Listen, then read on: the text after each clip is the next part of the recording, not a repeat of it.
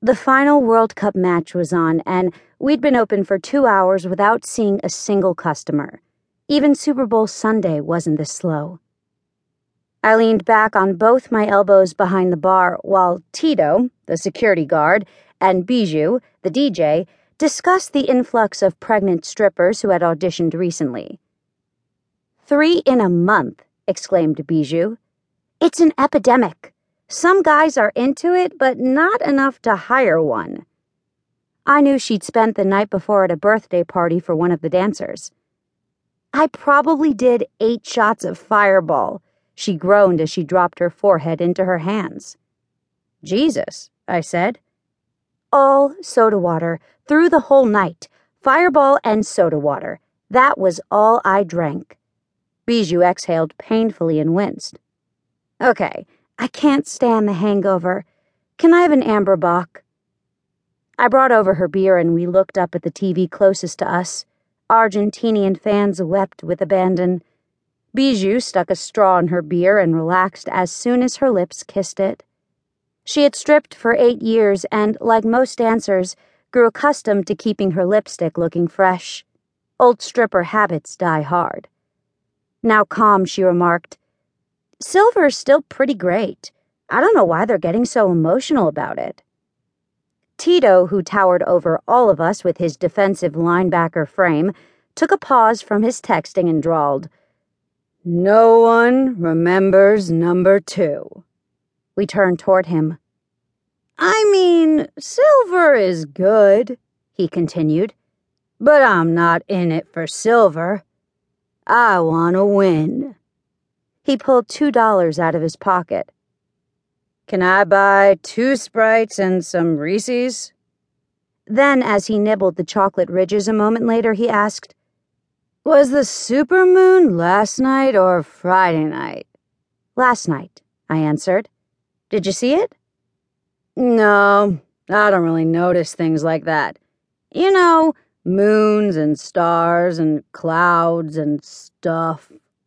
Oh, Tito, I teased, you should really give cloud gazing a shot. It would be good for you. That's just not something that's fun for me. What is fun for you, T? Do you have, hobbies? He was taken aback. Yes, of course I have hobbies. I go to the gym. I read. I go to the movies. I love the movies. Considering the legendary nature of T's sexual exploits, I was surprised. I always figured women take up so much of your time that it would be hard to squeeze in a hobby, I said.